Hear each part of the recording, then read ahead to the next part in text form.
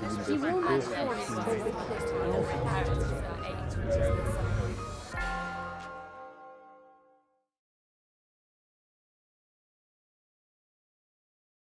So yes, this is the amateur astronomer viewpoint, and you'll find that by my talk because I'm not used to giving these. But anyway, amateur astronomy can be as basic as just using a perfectly ordinary little compact digital camera, and you can take pictures like this. This is some of my fellow astronomers at the Rollright Stones. In the background, I'll use the stick, and if you don't stay awake, I'll hit you with it. You can see there's the moon, Venus and Jupiter. This was a conjunction about a year ago, and this was taken in the Kingstone field. So here you can see the Kingstone with the same objects above it, and another viewpoint. And this time I've got a torch, and I've painted the stone with light to give a bit of an interesting foreground, but still kept the conjunction in the background there. So always trying to look for sort of different viewpoints and things. If you go over the road from the Kingstone, you go into the actual Rollright field itself. And again, this picture was taken painting the stones in the foreground with a torch. We did have the police along at one stage. They did think something strange was happening there with various lights going on, but this happened on more than one occasion. And in the background, again, this is with a fixed camera, you can see the summer Milky Way leading up into the sky. It's a very good sight out there, very dark. So a good point for us. We do have star parties up there. So unfortunately, if it's not clear tonight, and if you want to come up to the Rollright Stones on the 14th of April, which is just a few weeks away, we're having what's called a solar Sunday, and we're going to have telescopes there during the day looking at the sun, and hopefully if it stays clear, we'll go through to the evening when we'll have a similar event to this, where we'll have lots of telescopes up there, members of the public coming to view. You can tell which ones are the members of the public because they're the ones with the white torches. Not very good for astronomy, but very good for photographs. So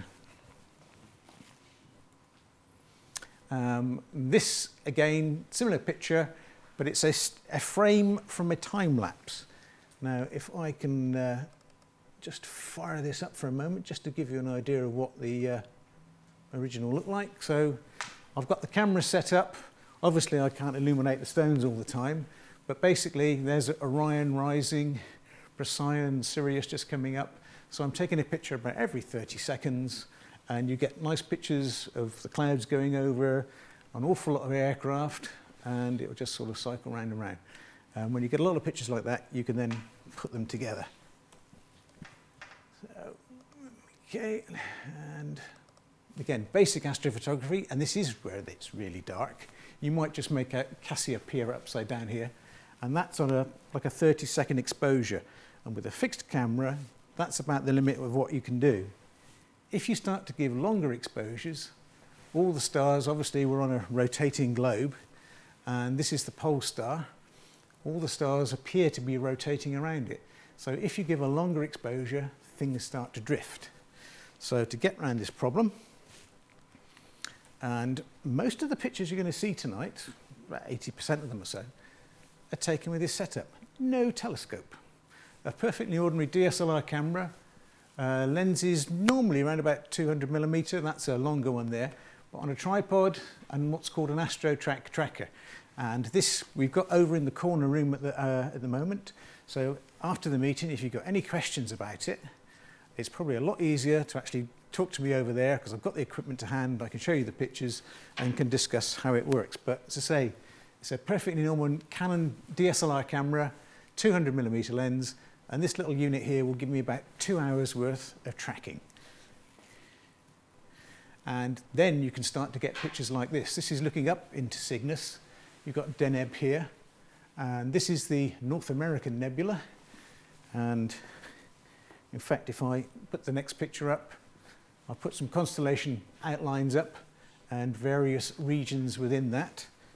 And if I move on to the next one, there's a closer up region, obviously called the North American Nebula because it looks like North America, and this is the Gulf of Mexico. They haven't found one yet that looks like Oxfordshire or anything. There's a California one, but they seem to be mostly American. And again, in the same shot, this is a 50mm lens. taking this shot, so quite a wide field.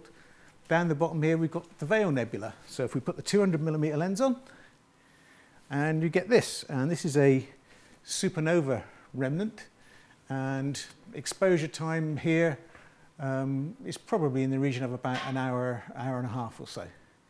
This side is called the Witch's Broom for sort of fairly obvious reasons. Back again, and down here, Dumbbell Nebula. It's a little planetary nebula. This time it is taken through a telescope, but again, only sort of like minutes worth of exposure. Very easy to capture. The modern equipment is brilliant. I started taking astrophotographs back in the 70s when it was on film, and you spent hours taking pictures and you processed them and found they were out of focus. These days, it's all on the back of the camera. It's wonderful. And here we go back again, and also what we can do is we can use different wavelengths. If you look in this region up here again, you can take pictures with little hydrogen alpha filters that actually clip into the back of the camera. So this is just taking it with a wavelength of 656 nanometers. It's like an incredibly deep red filter, which is a real pain because you can't see through it. So first of all, you have to find a bright star to focus on and guess where you're pointing, and it's not easy. But you can get these nice pictures, and again, the sort of faint wisps of fronds of nebulosity that it picks up is far better than what you see on the main picture. Now again, if I go back to that one, just over here, this is the Crescent Nebula. It's like a little jellyfish. So again, a slight enlargement on that one. To get these pictures though, the easiest way to do it is to take multiple images and then stack them in software. So you'll take a series, say I've got about a 2-hour period, you'll probably take a 3-minute exposure and you'll take as many as you can before the track runs out. And of course, when you're taking your pictures, our dear old friend satellites there going across the Orion Nebula. So yes, your next picture, as the satellite goes straight across the frame, it just disappears, and then lo and behold, here comes the next satellite. So all of these things have to be taken out in your processing. If you're really unlucky, you've got aircraft going straight across the Horsehead Nebula, little flashing lights on the side. And in fact, sometimes you see them like this. Now, I was taking a picture of the Andromeda Galaxy, aircraft comes whizzing across, but the strobe lights have actually lit up the tailplane of the aircraft. It looks like fish going across the picture. So I think that was quite lucky. But if you stack all those pictures together, you can start to bring out more detail, and then you can enhance them to bring out the nebula. Now, part of the problem with doing astrophotography is actually finding the objects. Now, I've got here a little program called Stellarium, and if I sort of zoom in over here, here's Orion, and with my setup, I can call up little preset frames for all my different lenses. So if I set this to the 200mm lens and rotate it by 90 degrees, oops. If I move Orion in, you can see from the previous picture, that's the sort of framing that we were getting. You can see the Horsehead, well, very faint here, but the Horsehead Nebula and the Orion Nebula down there. So very useful. If I set this to the current time and zoom back out again, if it's clear when this finishes, yes, over in the corner, setting in the west at the moment is Comet Pan-STARRS. And again, this is Stellarium is a free program. Search on the web for it, download it. It's wonderful for all this sort of playing out. The background pictures at the bottom here, you can preload your own up. This is the airfield south of Chipping Norton where we observe from. So you can preload the horizons to see whether it goes behind trees or anything. But yes, Comet Pan-STARRS was fairly lucky in seeing that last week. On the Wednesday was the first gap, and it is there, just down there in the clouds, very faint. And I took a series of pictures with a longer lens. And again, you can see I was quite lucky. It tracked along very nicely in a little gap between the clouds. Each one of these pictures is only about 8 seconds or so on a 300mm lens. But using the same process to stack them, like I do with the nebulas, I can stack all those together and get a picture of the comet like that. Sunday night was clearer, and I managed to get a picture that looked like that. It is just about visible to the naked eye, but it should get better as it moves away from the sun into darker territory. And in fact, if I fire up another movie, that last picture you saw, this is actually a continuous set of pictures that I took. You can see the clouds coming across. But if you look at the comet in relation to that star, you can see it is moving away from it. So it's pulling away from the sun, and it's going to get better and better. And if it's clear, when you leave here, go up to the roof or outside, and hopefully there'll be some guys there who can actually show you it. So that's the comet, and if we now go back to Andromeda, Orion Nebula, M42. This is again just a 300mm shot taken from the Rollright stones, about an hour and a half's worth of exposure, but it's bringing out all the very faint nebulosity around the outside. It's the fun to this, a lot of it, is actually doing all the processing on the computer afterwards. In the old days, I was a darkroom technician, and you had the magic of seeing the image appear on the paper as you rocked it in the dish. It's all instant these days. But with astrophotography, you get the magic back because you have to work on it to get the pictures out again. Simple pictures, the moon, take a picture of the moon. This one, it's just very close to the Pleiades, the Seven Sisters. If you look through binoculars at those, you can see sort of several hundred pictures there, and this is the planet Mercury underneath. But again, take some pictures with a telescope. This is a 4-inch refractor. Full moon, not really a good time to see a lot of detail, but you do see the ray structures. This is Tycho at the bottom here, Copernicus and that. You get the ray structures wonderfully well. But if you wait for a half moon, and again, I think if you go outside and it's clear, it will look like this. But the detail that you can get, if you sort of scroll up and down, even with just a small telescope, this is what you should be sort of seeing. And then on occasions, you get things flying across in front of it. That just happens to be the International Space Station.